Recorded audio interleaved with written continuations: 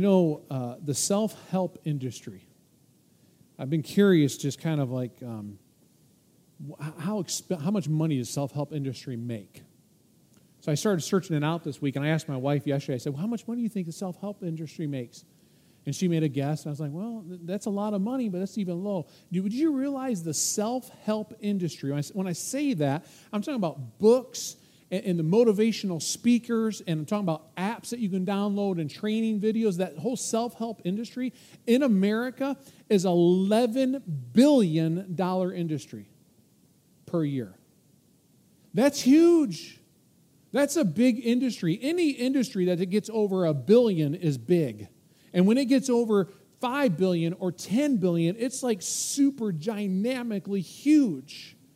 I mean, it's just hard to even possibly explain it. And these self-help writers, motivational speakers, want to tell us how to take care of me. How to take care of me, myself, and I. And then don't forget, they charge quite a bit of money to tell you how to take care of me, which is just the opposite of what we've been studying the last few weeks. I want you to just listen to some of their teachings with me.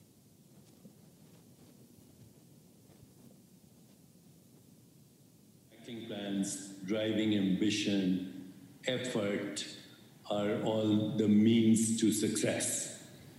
And so that's the social hypnosis that we are born into.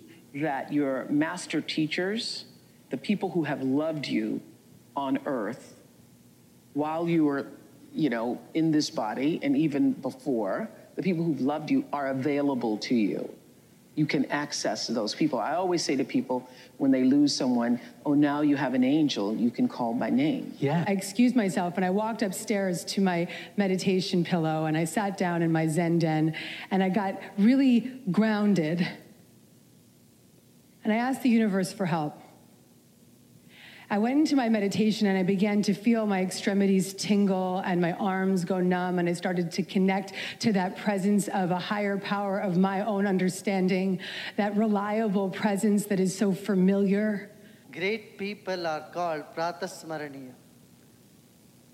Morning you should think of them so that your brain gets set up like them, or in the positive vibes.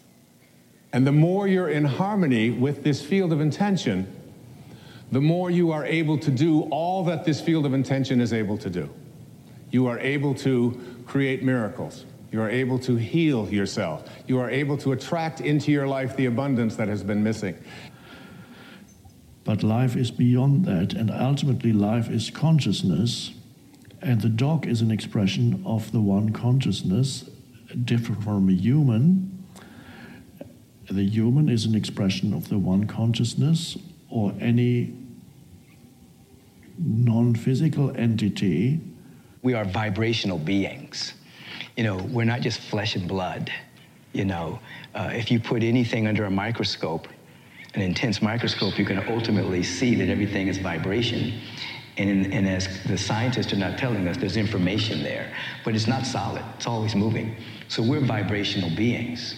So as you were just saying, when we lift our vibration to what we want to experience, it happens first on a vibratory level, and then it shows up and manifests in our life.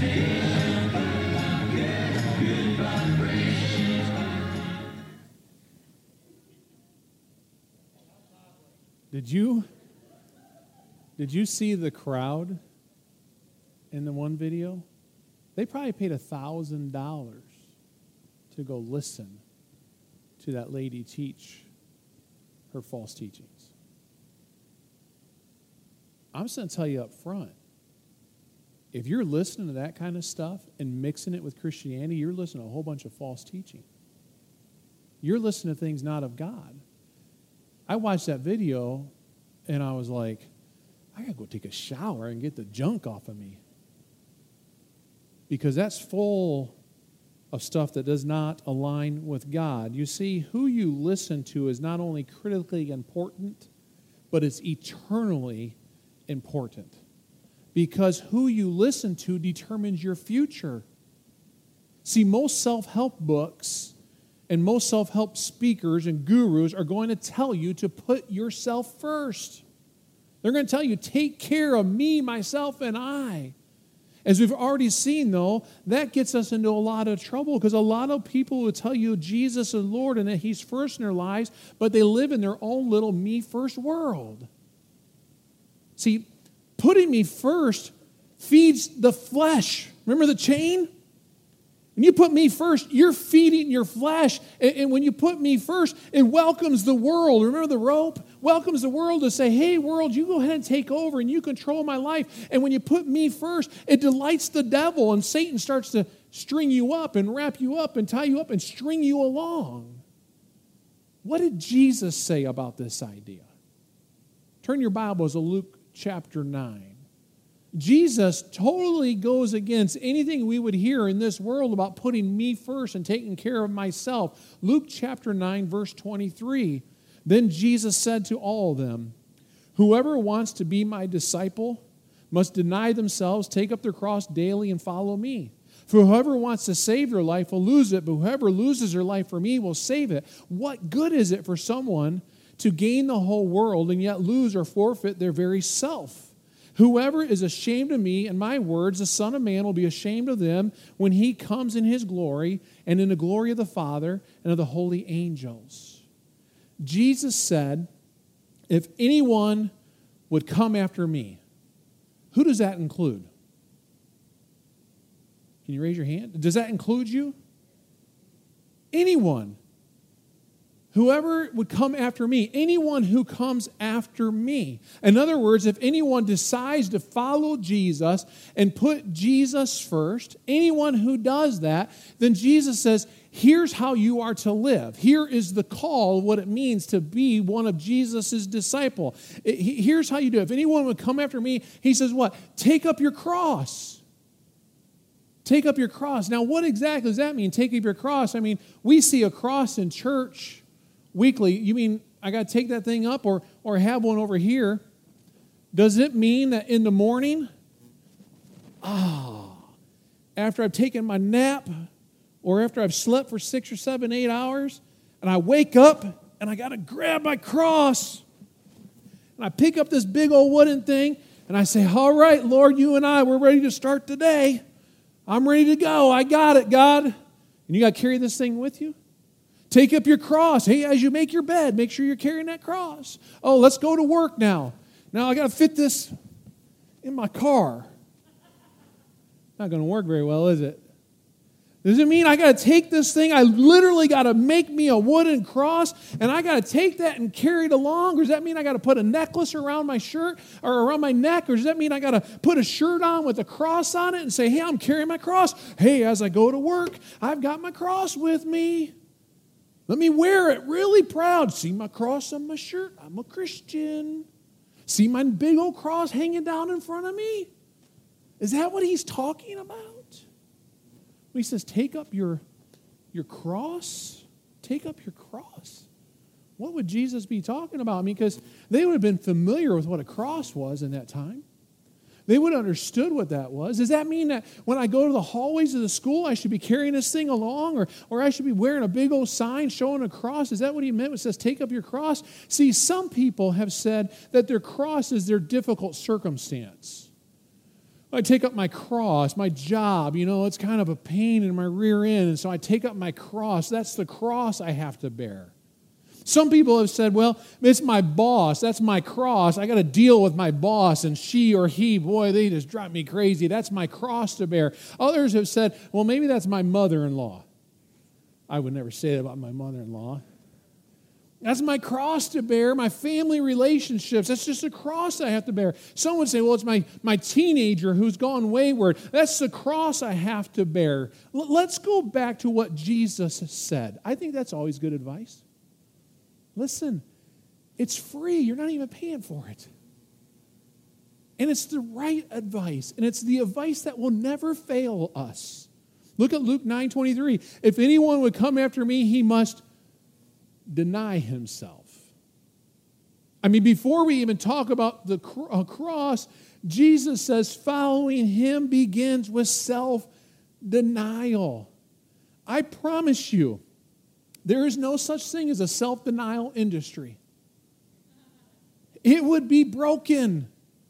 I thought maybe there's no such thing as self-denial books, but I looked them up, and there's a few, just a spattering. But there are no self-denial gurus. Hey, come to my conference. I'm going to tell you how to deny yourself.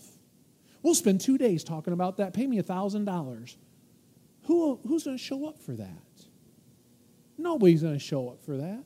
No one's going to pay you for that. But Jesus said if we're going to follow him, then there are 3 actions that we must take. And the first action is this, is that we must deny ourselves. If anyone would come after me, let him or let her deny themselves. That doesn't mean that we can't enjoy life. That doesn't mean we have to deprive ourselves of all the joys of this world and all the pleasures. As a matter of fact, I believe living the Christian life is the best way to live. And I believe it is filled with immense joy. And when you live the Christian life, I think you avoid a whole lot of possible pain when we don't live according to God's standard. 1 Timothy 6 says that we're to set our hopes on God who richly provides us everything to enjoy. In other words, this world, he's not saying, hey, I provide you all this stuff. Now, stay away from all of it. It's just who's first, the stuff or God, the stuff or Jesus. We submit our will to his. Chuck Swindoll says Christianity is not obedience to a set of rules or the adoption of a certain philosophy. Christianity is absolute obedience to the person of Jesus Christ. Absolute obedience to the person of Jesus Christ. In other words, instead of putting me first, I choose to put Jesus first. You do realize putting Jesus first is a choice.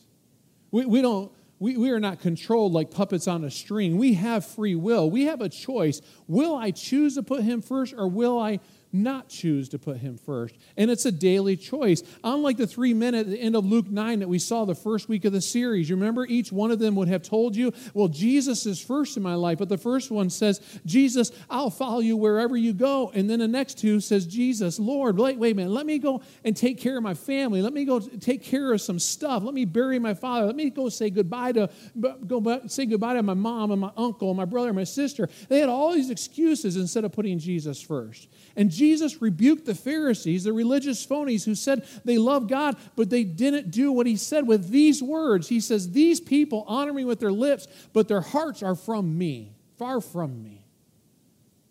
I wonder if that describes a lot of people in church today. Oh yeah, Jesus is first. I went to church on Sunday. Jesus is first. I believe in him. I believe in him. But then do our actions really show that he's first in our lives? Do our actions really demonstrate, yeah, I'm really following him as first place? See, it begins with self-denial. If anyone would come after me, Jesus said, let him deny himself. And then Jesus also says it involves surrender and take up his cross daily. He's not talking about taking a piece of wood and carrying it around. He's not even talking about wearing a shiny necklace or having the Christian t-shirt. He's talking about a thing that you do every single day.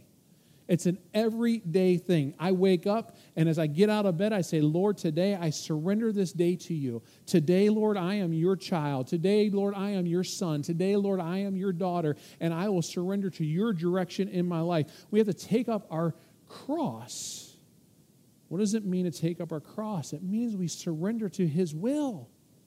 We surrender to his will in our lives, surrender to his general will and his specific will. Last week, we talked about what would be considered a general will. That is for every single person, that we are saved and that we are spirit-filled and that we are sanctified and that we are submissive and we present our bodies as living sacrifices and we're willing to suffer and we're thankful. That's for everybody who claims Christ as Savior.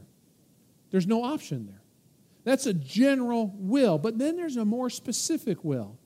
For some, like myself, God tapped my shoulder and said, I want you to go into ministry. Did I understand what that was at 18 years old when I said, okay, I'll go to Bible college? No, I didn't understand it, but I felt a leading of God in my life to say, you take that step. And ever since, and he kind of unfolds that will. For some, it's to go be a missionary. For others, it's to be a youth minister. And some of you say, I've never felt God tell me to go any kind of thing of ministry, so what's my will? Maybe it's to be a teacher. But are you carrying your cross with you as you do that? Maybe it's to be a coach. But are you carrying your cross? What's more important when you're coaching on the field? That they get the play right or they understand you love them because Jesus loves them? What's more important? Maybe your will is, I am the factory worker. That's where God has put me at. But you know what? I can be a source of encouragement. I could start a Bible study inside my factory. I could care for people and teach them about Jesus. See, we do all these by serving Jesus. And we say, Jesus, you're first. What's the will that God has given each of us? See, if we are going to surrender, then we surrender to the nudges that God's guiding us, to the Spirit's leading in our life. When Jesus said, if anyone come after me, let him deny himself and take up his cross and follow me, the people standing there would have understood he was talking about a willingness to endure whatever it took to follow him. Whatever it took when he was making the comparison to cross, because they understood the cross meant death. They understood the cross meant sacrifice. And they would have understood when he says, you got to be willing to take up your cross, that he's calling them to say, are you willing to die for the gospel? Are you willing to die for the kingdom of God? Are you willing to give your entire life for what the call of the gospel of Jesus is? That's what Jesus was saying when he says, are you willing to do that? Look at what the Apostle Paul said in Acts 21. Paul says, for I am ready not only to be in prison, but to even die in Jerusalem for the name of the Lord Jesus. Paul's like, you can put me in prison. I'm going to preach Jesus. You can kill me, and I'm going to preach Jesus. I'm not going to stop. What about us? Because Paul had that mindset, Jesus is first in my life, and everything else lines up before that. Here's the preacher's perspective of what I see and deal with a lot. I say this gently and lovingly. But church, the world of the church in America has to change. We get upset about some of the craziest things. Preacher, I can't believe they played that song today. I can't believe the music was that loud today. Why was the music that loud? Why was the music that soft? I wish it would have been louder. While people are dying for the gospel, we're worrying about the music, the volume, the choice of songs. What about these mask preachers? I can't believe it. I'm not coming to church wearing a mask. Why would I come to church wearing a mask? There's no way I'm going to do that. I can't sing with a mask. I've got a friend who preaches with a mask, and I tell him he's crazy. But we say, oh, I can't do that. While all the time, no, wait a minute, I'm going to the grocery store, and I'm going to go to the soccer game, and I'm going to go to the event at UK, and, but no, I can't go to church with a mask on. Wait a minute, Bible study? You want me to put in some time during the week and do some Bible study and it has a little bit of homework? You know, preacher, I am so busy. I got so much going on. When do I have time to do some Bible study? Oh, and that thing's on Zoom. How can we do it on Zoom now? I got to tell you, if I could be paid $10 for every time someone just in our body tells me the Bible study is on Zoom, I would be rich. Because you guys are like, I don't like Zoom. You know what? I don't like it either. But it works. And there's people who will die for the gospel, and we're concerned about masks and Bible studies and musics and kids programming. There's not enough things for my kids at that church. Really? Is that what we have brought Christianity down to? I got to have the music my way, and I've got to do this my way, and the kids program got to be my way. Oh, and communion? I can't believe we're doing communion with those little plastic containers. Preacher, do you know how bad those things taste? No, I haven't tasted one. No, I didn't sample like 5 of them in one day, getting drunk on my communion juice. I've sampled them. I understand that little styrofoam piece of whatever is supposed to be a piece of bread. I get it. But who cares? Really? Is that what we're concerned about? While people are dying for the gospel. See, there is no crown without a cross. A cross was an instrument used by the Romans when they would crucify someone. It meant one thing. It meant incredible suffering, horrible pain, and eventual death. Are you willing to do whatever it takes to even die? It doesn't mean you're going to die, but are you willing? A simple thing. We need children's ministry workers. Wait, now, preacher, I'm not real good with kids. I don't know if I can handle that. They might spit up on me or something, and maybe they'll yell at me. Who cares? These kids need to know Jesus. And one way we help them know Jesus is by them sitting in a classroom or playing in a classroom and interacting with adults who love Jesus and have fun with that and be taught the Word of God at their age level. And so it takes people to do that. I'm convinced a lot of people quit the church and even give up on Jesus because they believe following Jesus will fix everything. It's supposed to be easy. It's supposed to be their way. That is not the way of the gospel. And it won't happen until we get to heaven. See, following Jesus means we die to our agenda and we put Him first. It's a daily battle. But doing so will bring daily blessings. We're not going to lose anything by putting Jesus first. I promise you. I promise you, if you say, today I draw a line in the sand and Jesus, you're first in everything I do, I promise you don't lose anything. You gain everything. Doesn't mean it's necessarily going to be easy, but we'll gain a lot. Self-denial is not something you just do in the privacy of your own home either. See, you live it out. And when you live it out, people see it. People see, well, you're doing some things differently. You're living differently. You behave differently. You act differently. What's different about you? See, the Apostle Paul used these words to encourage the church in Corinth with a life of self-denial.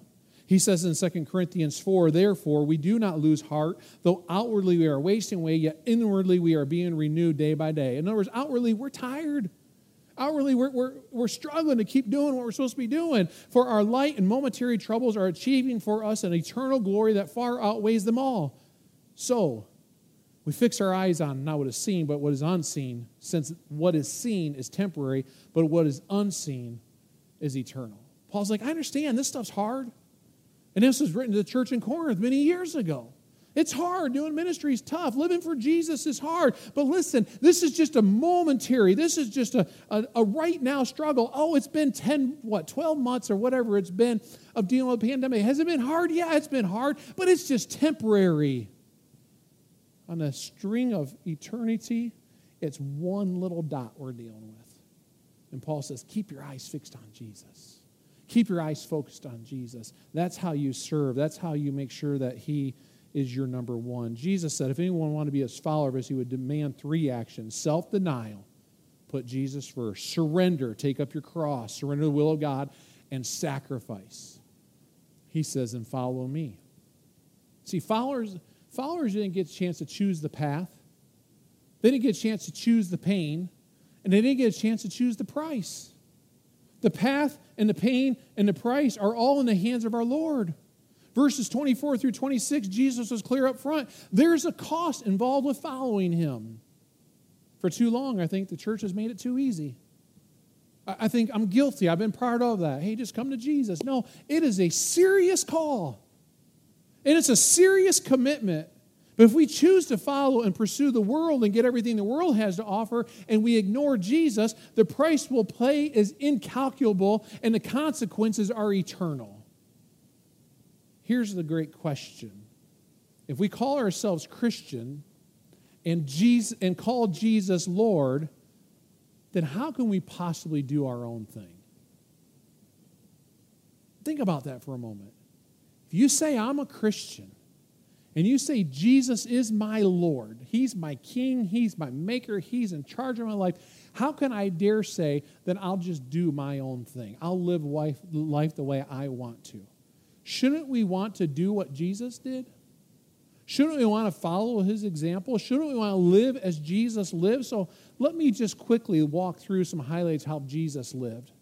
Jesus lived a life of self-denial. In Matthew 4, He fasted for 40 days and 40 nights, and there's Satan tempting Him all along the way, and Jesus could have succumbed to those temptations. Hebrews tells us, for we do not have a high priest who is unable to sympathize with our weaknesses, but one who is in every respect has been tempted just as you are, but yet without sin. I mean, Jesus could have said, oh yeah, I mean, that stone turning that bread, boy, that looks like a good idea. I'm hungry. Nope. He denied self. He lived a life of surrender. Do you remember in the garden when Jesus was talking to His dad, talking to God? He's like, I'm not sure if I want to do this. In Luke 22, and He says, Father, if you are willing, remove this cup from me. Nevertheless, not my will, but yours be done. He says, I don't want to go to that cross, Dad. Is there some other way for this happening, Dad? He said, but if you want me to do it, I'll surrender. I'll do it. I'll follow your will. Lord, you want me to start that Bible study? People are going to laugh at me in my workplace. Yeah, I want you to start it. Lord, you want me to go overseas and give my life and be a missionary? And I'm not going to make as much money as if I was going to be an engineer. And God, my parents are going to be upset that I walked away from my college degree because you're calling me to go to Russia or China. You sure? Yeah, that's what I want you to do. Do it. Surrender to his will. You mean you want me to start a prayer group in my high school? My friends are going to think I'm nuts and out of my head. I don't know if I'll have any friends if I start that. When they start hearing that, hey, Johnny started a prayer group. Isn't he weird? Yeah, I think I want you to start that prayer group. We surrender to his will. That's what Jesus did. Jesus like, I don't want to do that cross thing, but I'll surrender to it. He lived a life of sacrifice. John 15 tells us, greater love has no one than this, that someone lay down his life for his friends. The cross is the greatest example of sacrifice the world has ever seen.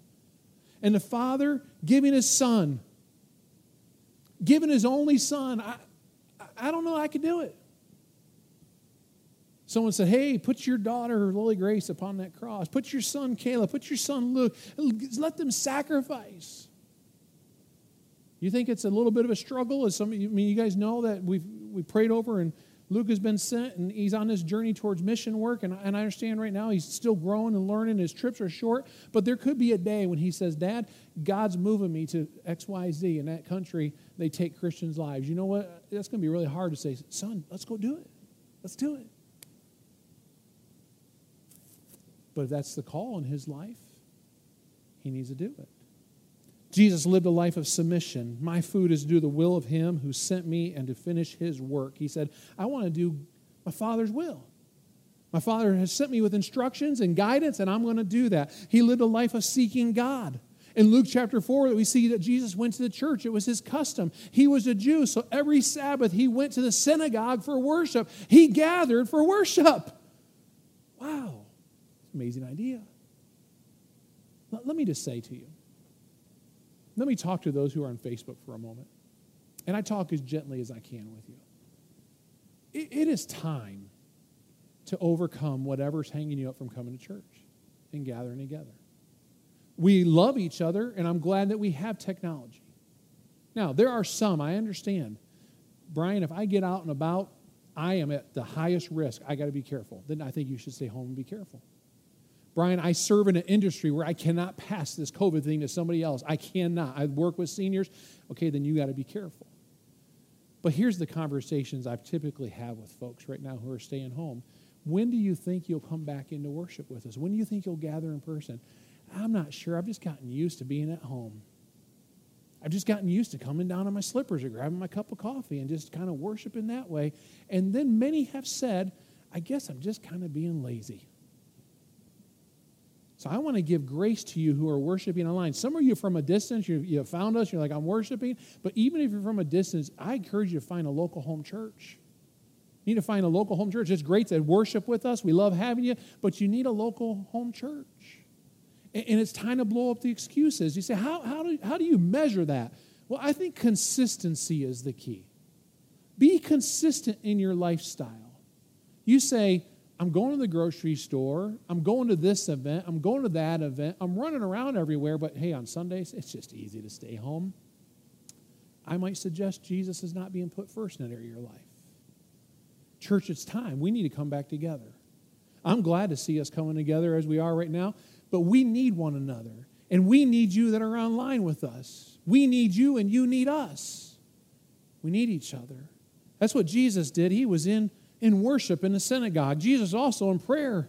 He sought God in prayer. In Luke 5, it tells us that he would withdraw to desolate places. He would withdraw for what? To pray, to talk to the Father. Jesus also lived a life of serving others. Matthew 20, whoever would be first among you must be your slave. Even as the Son of Man came not to be served, but to serve and to give his life as a ransom for many. Jesus was obsessed with serving. He was obsessed of giving to other people. Matthew 4, Jesus said to him, away from me, Satan, when Satan was tempting there in his 40-day fast. For it is written, worship the Lord your God and serve him only. I mean, Jesus was obsessed with it. If you and I are not serving somewhere in God's church, then we're full of serving ourselves. And I've already pushed on the children's ministry area, but you say, well, I need to find a place. It's not too hard. Simple email or simple conversation will help you get plugged in somewhere. We're starting to fire back up our First Touch ministry and get that all geared up. Maybe say, man, I want to be part of that. We'll help you find your area. See, what happens is this. We get involved in all kinds of community stuff. Coaching a team, I'm helping with this community group, I'm helping with this project at work, and we get so busy with all this other stuff, and it may be good stuff, but then when it comes time to serving in God's kingdom, we go, I don't have the time. I can't put another thing on my plate. Well, I'd ask you, is the athletic team or is the club at school that you're overseeing or is it the project work, are any of those things helping people come to know Jesus? Are any of those things very purposeful where you're like, okay, I'm doing it because this is my ministry and I'm purposely having conversations? I've had people tell me before, oh, Brian, I'm a coach and man, I'm using that as how I get people to Jesus. I say, well, how are you doing that? Well, I'm just being there. I got to tell you, just being there doesn't work. Now, if you say, I'm coaching, I'm praying for these people, I'm inviting these families into my home, I'm having devotion with them, I'm sharing Jesus with them, okay, then you're probably making that your ministry. See, we get so many things, we say, I'm serving, and then we say, I don't serve in God's church.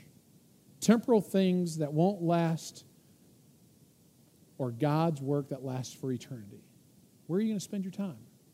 See, we are saved to serve, not to sit and soak and sour and signal our approval or disapproval of somebody else's service. We are not Amazon.